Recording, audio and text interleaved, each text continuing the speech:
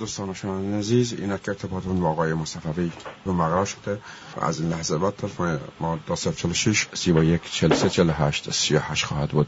و یادآوری میکنم که شما به رادیو اصل جدید گوش میدهید. اگر سوالی داشته باشید با ما از طریق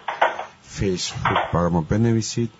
که با آقای دکتر مهران مصاحبه به در میان بذاریم. اگر در این فرصت بتونیم سوالای شما هم نیز جواب داده بشه. آقای مصطفوی با سلام و درود فراوان خدمتتون و سپاس داریم که دعوت ما را پذیرا شدید و به رادیو اصل جدید خوش اومدید. سلام دارم خدمت همه شنوندگان محترم و برای شما آرزوی سلامتی و بهبودی میکنم. متشکرم از لطفتون که بالاخره دوستانی داریم که آرزوی سلامتی ما را میکنن. آقای ببخشید مصطفوی، موضوعی که اعلام کردیم با شما در میان بذاریم مسئله بررسی حمله ایران به پایگاههای آمریکا در عراق هست و همچنین پاسخ ترامپ. شما این حمله را چگونه ارزیابی میکنید؟ آیا این حمله با توافق قبلی صورت گرفته بود؟ اگر توافق قبلی صورت گرفته بود، چه کسانی از این حملات چه در کشته شدن آقای سلیمانی و چه از این حملات سود میبرند؟ من میکروفون را در اختیار شما میذارم، بفرمایید. خدمتتون عرض کنم که عملاتی که ایران در پایگاه الاسد عراق انجام داد و به قول ایران در ساعات اول اعلام کردند که 80 امریکایی کشته شده و امروز هم باز مصاحبه کرده آقای حاجی و اعلام کرده که تعداد 10 نفر کشته یا زخمی شدن، یعنی 80 نفر کشته شد، 10 نفر کشته و یا زخمی شدن و البته ایشون گفته هدف ما کشتن هم نبوده، احتمالاً 10 نفر کشته و زخمی شدن. خب تا کنون دولت امریکا هم اعلام کرده 1 نفر آمریکایی هم در این عملیات موشکی ایران کشته نشده و چندین سوال هست که باید به اونها جواب داد، از جمله این که چگونه میشه که در یک چنین عملیات موشکی کسی کشته نمیشه. اول این که اگر ایران قصد کشتن آمریکایی ها رو داشته، سربازان آمریکایی رو داشته، طبق برآوردی که نظامی ها میکنند میگویند که ایران باید ناوهای آمریکایی که در خلیج فارس حضور دارند رو نشونه میگرفته. زدن این ناوها که فاصله چندانی هم ندارند با ایران کار مشکلی نیست و امکانات دفاعی آمریکا با توجه به اینکه تعداد موشک‌ها میتونه در یک بار زیاد باشه نمیتونسته جلوی اون رو بگیره و اگر این موشک به ناو آمریکایی برخورد میکرده تعداد تلفات آمریکایی ها بسیار زیاد و تعداد و میزان خسارت مالی به ناو و هواپیمایی هایی که روی ناو هستند و دیگر سیستم هایی که روی ناو هستند بسیار بالا میتونست باشه. پس ایران انتخاب نکرده که ناوهای امریکایی رو در خلیج فارس نشانه بگیره، بلکه انتخاب ایران این بوده که بزنه منطقه الاسد رو و در اونجا هم تونسته این حمله موشکی رو انجام بده که کسی آمریکایی در اون کشته نشده و به نظر میاد عراقی هم کشته نشده باشه. در یک همچین حمله با چنین تعداد موشکی بسیار غیر عقلانی به نظر میرسه که اگر این حمله ناگهانی بوده و در اونجا سربازهای امریکایی حضور داشتند، چگونه است که یک نفر هم کشته نشد؟ برای پاسخ دادن به این سوال خود آقای رئیس جمهور امریکا ترامپ گفته ما از قبل تهیه کرده بودیم و اطلاع داشتیم از حمله. نفر دیگه نخست وزیر سابق عراق است که اعلام کرده که ایران به ما اطلاع داده بود و ما به امریکایی ها گفته بودیم. اما CNN گزارشی درباره این مسئله تهیه کرده و در این گزارش گفته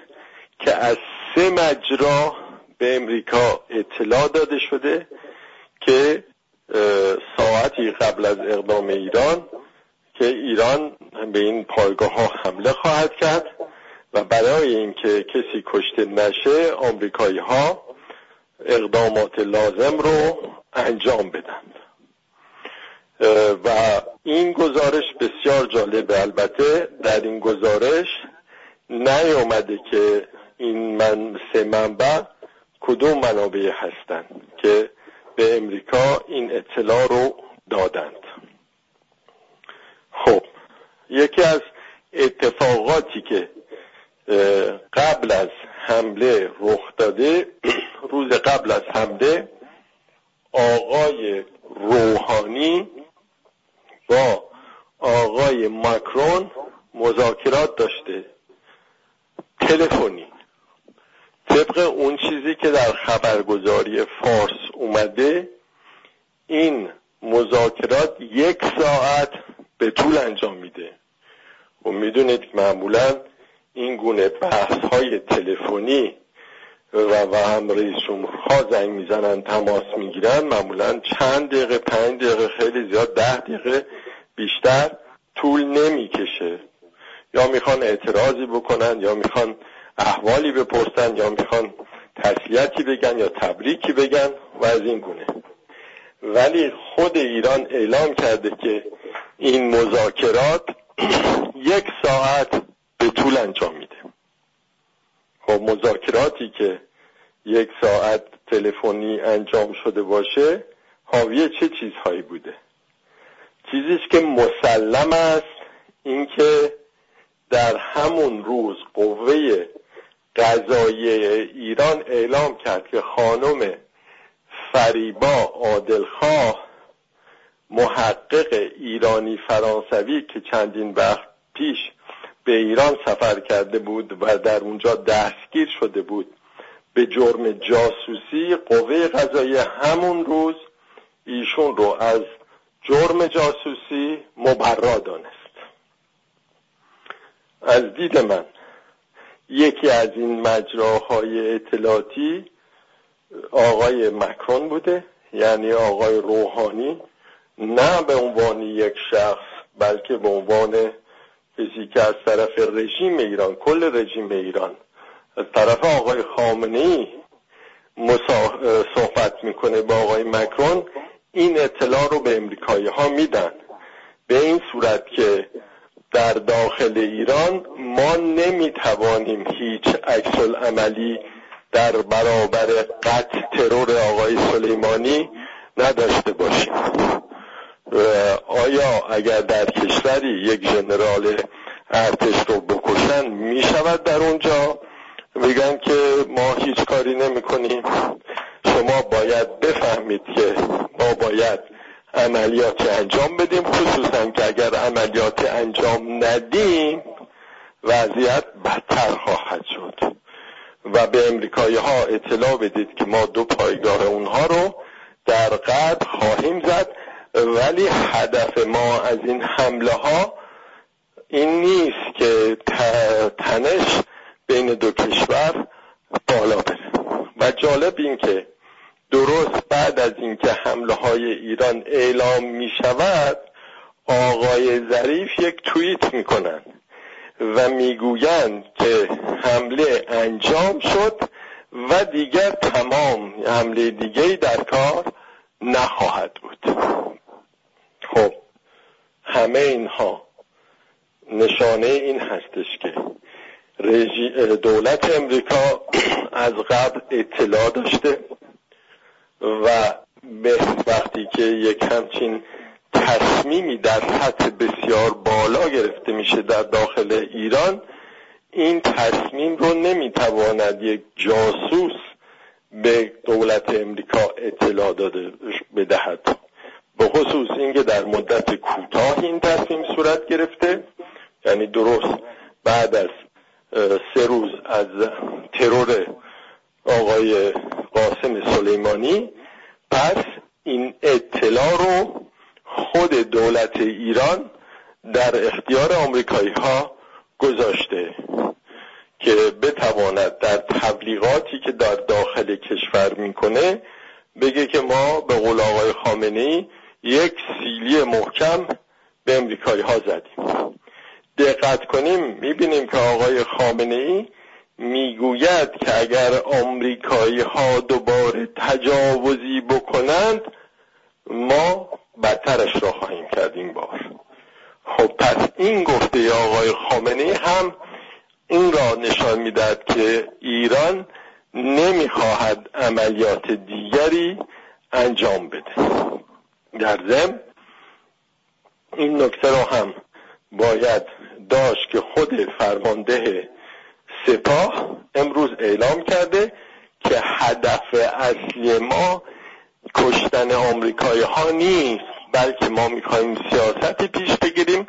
که آمریکا از منطقه خارج بشه و انتقام بزرگ همین خواهد بود که آمریکا از منطقه خارج بشه. از طرف دیگه ما میدونیم که خود ترامپ از قبل گفته بود که در سال 2000 تا سال 2020 منطقه رو میخواد خالی بکنه. حالا این منطقه رو میخواد خالی بکنه یا نمیخواد خالی بکنه در وضعیتی که الان قرار داریم یک بحث دیگه این هستش که سیاست کلی آمریکایی ها اصولا این هستش که نیروی نظامیشون رو از منطقه خارج کنن. خب حالا ما باید ببینیم که این اتفاقات اخیری که پیش اومده از کشته شدن یک امریکایی در عراق و سپس حمله شدید آمریکایی ها و کشتن تعدادی از فرماندهان هشت الشعبی و سپس گرفتن سفارت امریکا و سپس کشتن قاسم سلیمانی و سپس حمله موشکی ایران به پایگاههای امریکا در عراق در چه موقعیتی رخ داده؟ اگر خوب دقت بکنیم میبینیم که آقای خامنه‌ای رژیم جمهوری اسلامی در این موقعیت بود قبل از این بحران، اینکه یک باید گام پنجم خودش رو اعلام میکرد در مورد برجام. اختلاف در درون حکومت برای اعلام گام پنجم بسیار بالا بود. خود آقای صالحی گفته بود که ما وضعیت داره به جای خطرناکی میرسه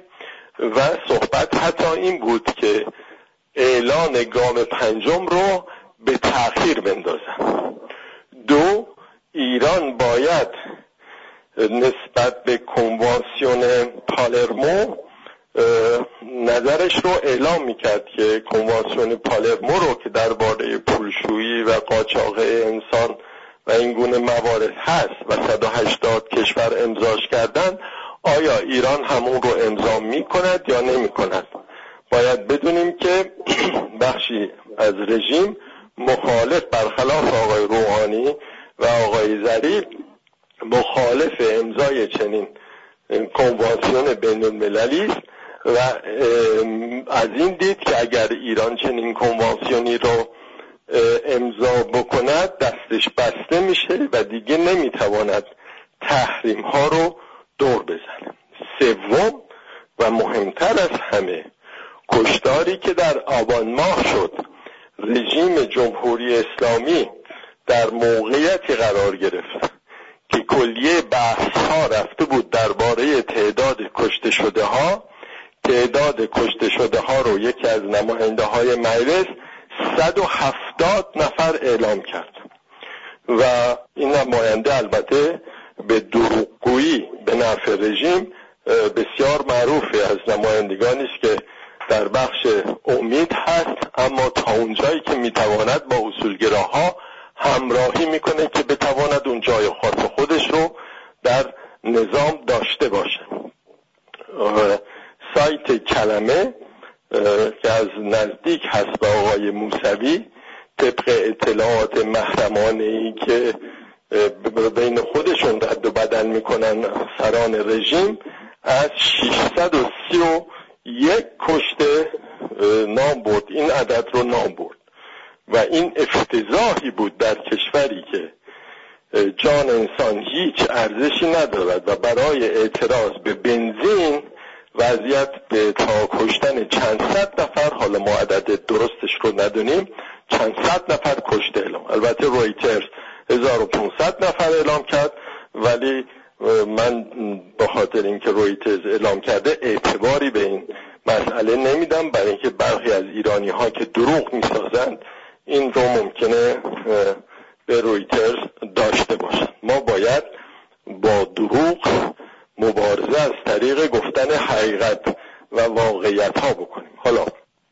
پس این یک بحران عظیمی رژیم ایران و این بحران تا جایی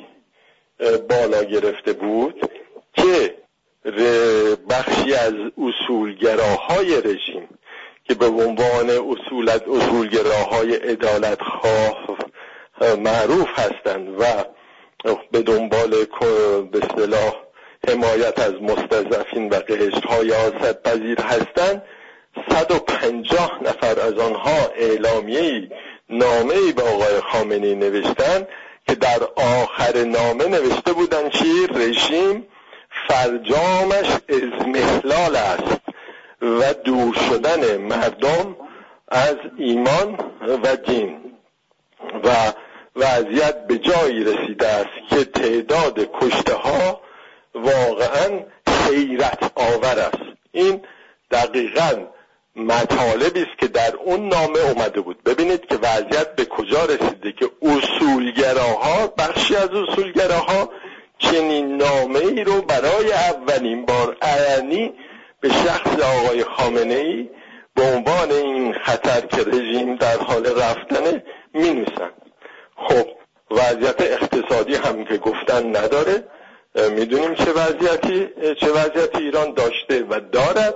و همه اینها روی هم جمع شده بود و رژیمی که در حالت دفاعی سخت افتاده بود و جواب طرفداران خودش رو هم نداشت که بدهد، یک باره با کشتن با ترور آقای قاسم سلیمانی از سوی ترامپ در عراق، انگار که مائده آسمانی رو بهش داده باشند، در موضع تهاجمی قرار گرفت. در این موضع که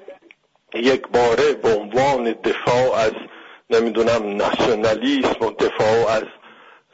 غیرت و دفاع از ایرانیت و این حرفا، دروغ‌هایی که رژیم می‌سازد و بسیج بکنه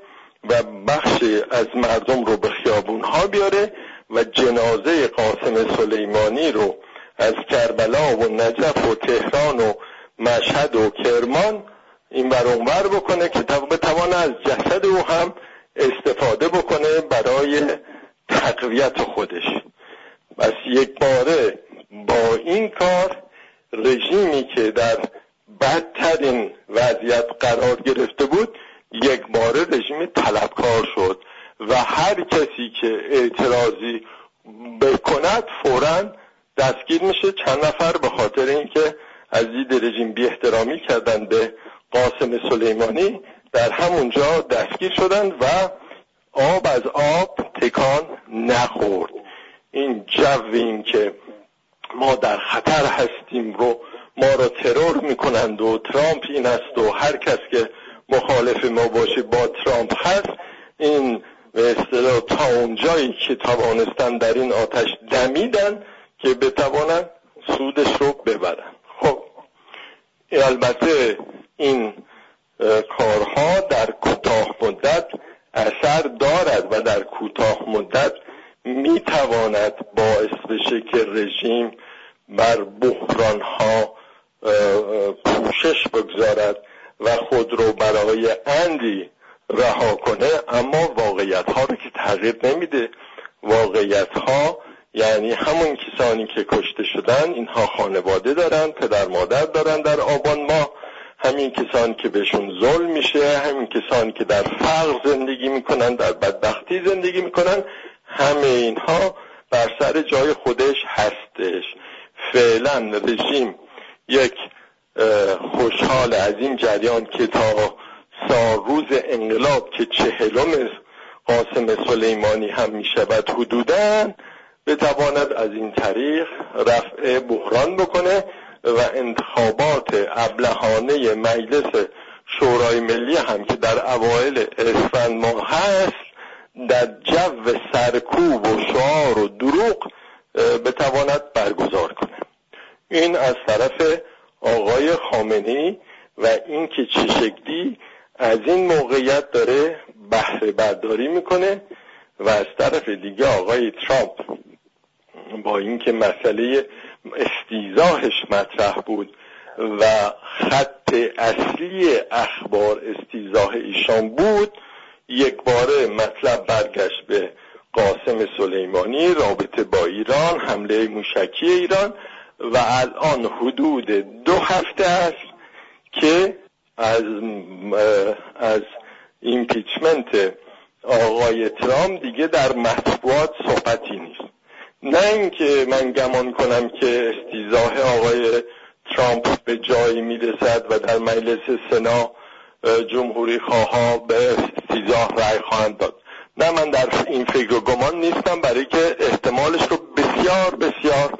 ضعیف میدونم، نزدیک به 0 میدونم. اما اونچه که در افکار عمومی مرکز خبری بود در مدت زیادی مسئله استیضاح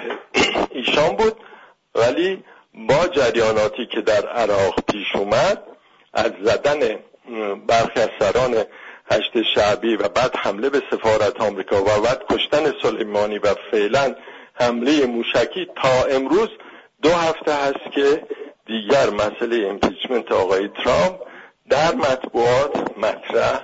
نیست. خب از این طرف هم آقای ترامپ تونسته خودش رو تقویت کنه و با این سر و صداهای تبلیغاتی از این بحران ایمپیچمنت تا میزانی عبور کنه. خب این اولین بار نیستش که اینها به همدیگر نان قرض میدهند، یعنی زورگویان و پوپولیست ها و سلطه‌گرانی که در آمریکا هستند با مستبدینی که در ایران هستند رابطه میگیرند و به همدیگر کمک میکنند. بار اول نیست، این از زمان ریگان ادامه داشته، به زمان بوش هم رسیده و الان هم در زمان آقای ترامپ این مسئله وجود داره. خب البته آقای ترامپ هم میتواند مدتی از این بحران استفاده کند و این بحران بالاخره پایان میابه به این مفهوم که در افکار عمومی سوالای دیگه ای مطرح میشه و آقای ترامپ باید به اون سوالها پاسخ بده، از جمله به کشتن آقای قاسم سلیمانی که چرا یک همچین تصمیمی گرفت، تصمیمی که به گفته بسیاری از قانونمداران و حقوقدانها یک عمل تروریستی بوده، برای اینکه در کشور ثالثی که آمریکا خودش اونجا مهمونه و یک نفر دیگه که مهمون عراقی ها بوده رو با کشته، با هواپیما موشکباران کرده، ماشینش رو از بین برده و این عمل به غیر از این که عمل تروریستی نامیده بشه وجه دیگه ای نداره. خب حالا چه درس هایی هم به ما میده، به ما ایرانی ها میده. ما در این تجربه همین 2 هفته با 2 به اصطلاح پدیده مواجه شدیم. یکی این که از قبل هم وجود داشت، هر دو از قبل وجود داشتن، طرفداران آقای ترامپ و طرفدارانی که به دست میزنن که آقای ترامپ بیاد با اونجا رژیم جمهوری اسلامی رو پاک کنه و بده به دست اینها واقعا در این چند روز تا اونجایی که توانستن جنایت آمریکا ترامپ رو ترور کردن، دست زدن، برای ترور تشویق کردن و همینجا معلوم میشه که چقدر این افراد به حقوق بشر، به قانون مداری، به حقوق بین الملل اعتقاد دارن. معلوم میشه که هر وقت که منافعشون به اصطلاح ایجاب بکنه این کارها رو خودشون هم اگر خدای نکرده روزی قدرت رو در دست بگیرن از این گونه روش ها استفاده خواهند کرد علیه مخالفشون و چهرهشون رو این شکلی نشون دادن. اما از همینها هم با تمام این به اصطلاح خوشحالی که میکردن، جشنی که میگرفتن، قاسم سلیمانی رو زدن و خوشحال بودن از این مسئله، یک باره با این وضعیت معامله بین جمهوری اسلامی و آقای ترامپ مواجه شدن و آقای پومپئو هم در ضمن اضافه کرد که ما به نماینده های وزارت خارجه اعلام کردیم که با ایرانیان مخالف حق ندارن تماس بگیرن، یعنی تماساشون باید با اجازه وزیر خارجه باشه و این باز نشون میده که آقای ترامپ همینطوری که در مصاحبه و در سخنرانیش هم اعلام کرد که به دنبال عوض کردن رژیم جمهوری اسلامی نیست، بلکه به دنبال عوض کردن رفتار رژیم جمهوری اسلامی به نفع منافع آمریکا در منطقه است و این کسانی که این طور طرفداری کردند نشون دادن که واقعا هیچ چیز در چنته ندارن و آبروی نداشته خودشون رو بیشتر از دست دادند. در واقع اما پدیده دوم کسانی است که از آقای قاسم سلیمانی سردار ملی ساختند. سردار ملی، ستارخان، باقرخان، سردار ملی کسانی بودند که برای حق، برای دفاع از وطن کار میکردند. خود آقای قاسم سلیمانی هرگز ادعا نداشت که سردار ملی است. بارها و بارها اعلام کرده بود که سردار ولایت است. یادآوری میکنم که آقای قاسم سلیمانی جز 4 فرمانده سپاه پاسدار بود که با آقای خاتمی نامه تندی نوشتن که دیگه ما نمیتوانیم وضعیت را تحمل کنیم که دانشجوها بیان این شلوغ بازی ها رو در بیارن. یادآوری میکنم که آقای قاسم سلیمانی در جنگ ایران و عراق از کسانی بود که در فرماندهی اون جنگ، البته در حد خودش، شرکت داشت در جنگی که علیه حقوق ملی ما ایرانی ها ادامه پیدا کرد و با جام زهر نوشیدن پایان یافت و آقای قاسم سلیمانی کسی بود که در پروژه ساختن هلال شیعی از پاکستان تا لبنان برای آقای خامنه‌ای 22 سال تحت عنوان فرمانده قدس همکاری میکرد، فعالیت میکرد. اینکه این فرد مطلع نظامی بود، اینکه این فرد شجاع بود به هر حال در منطقه با وجود خطرهای، اینها یک بحثه، ولی اینکه این مرد در خدمت ایران نبود بلکه در خدمت استبداد بود، این کاملا مواضح هست. ما نمیتوانیم از کسی که در خدمت ولایت مطلقه فقیه خودش رو میدونه و برای عشقهای آقای خامنه‌ای حاضر مبارزه کنه و به هر جنگی تن بده، این رو ما سردار ملی بخونیم. متاسفم برای کسانی که از این عنوانها استفاده میکنن و واقعا انسان دلش برای ستارخان و باقرخان میسوزه که وقتی که میبینه عنوان سردار ملی عنوان برای اونها بود رو الان میخوان برای آقای قاسم سلیمانی استفاده کنن، چنان که برای آقای ظریف هم اینها ردیف مصدق رو ساختن. اینها هم نشون دادن که در این گونه موقعیت ها جو زده هستند، باورهایی که دارن بر زورمداری استوار شده. بزرگی ایران در دخالتهاش در عراق و سوریه نیست، بزرگی ایران در این است که هر روز ما خبر مرگ بخش از هموطنانمون رو نشنویم، هر روز که میگذره یک لیست سیاه دیگه از کشته شدگان به دست ما ندهند و هر روز یک نخبه دیگری از بین نره و یا به خارج از کشور نره. اینها کسانی که برای این کارها فعالیت کنن سردار ملی میتوانند بشن، نه آقای قاسم سلیمانی. پس این تجربه رو ما باید ازش این درس بزرگ رو بگیریم که در هر مبارزه‌ای دفاع از حقوق شهروندی، دفاع از حقوق ملی بهترین وسیله است برای حفظ صیانت ایران و ایرانی، بهترین وسیله است برای پایان دادن به استبداد داخلی و سلطه خارجی، بهترین وسیله است برای فراهم کردن امکان رشد در داخل ایران. هیچ مبارزه‌ای نمیتواند با دروغ، با تبلیغات ساختگی، با خشونت، با بمب، با وسایل تبلیغاتی، با بمباران وسایل تبلیغاتی به جایی برسد. اینها تمام امکانات رو در دست دارن، چون هایی که به راه آقای ترامپ رفتن و منتظرن آقای ترامپ به جای اونها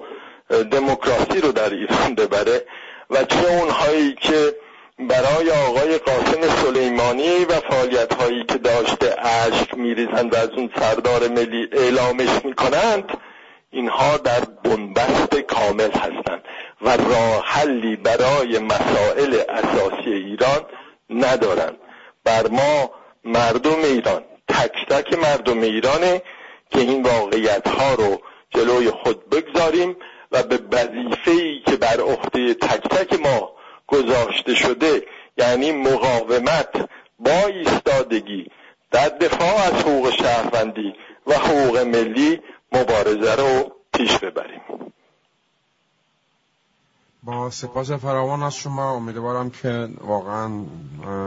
در رسای سردار ملی در واقع شما اشاره کردین ستارخان و باقرخان و در اوایل جنگ فکوری ها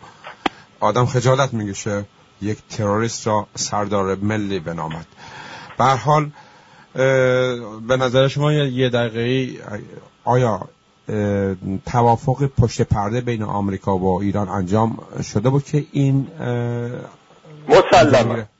مسلماً امکان عقلی و امکان تکنیکی برای توضیح دادن این که چگونه می شود این همه موشک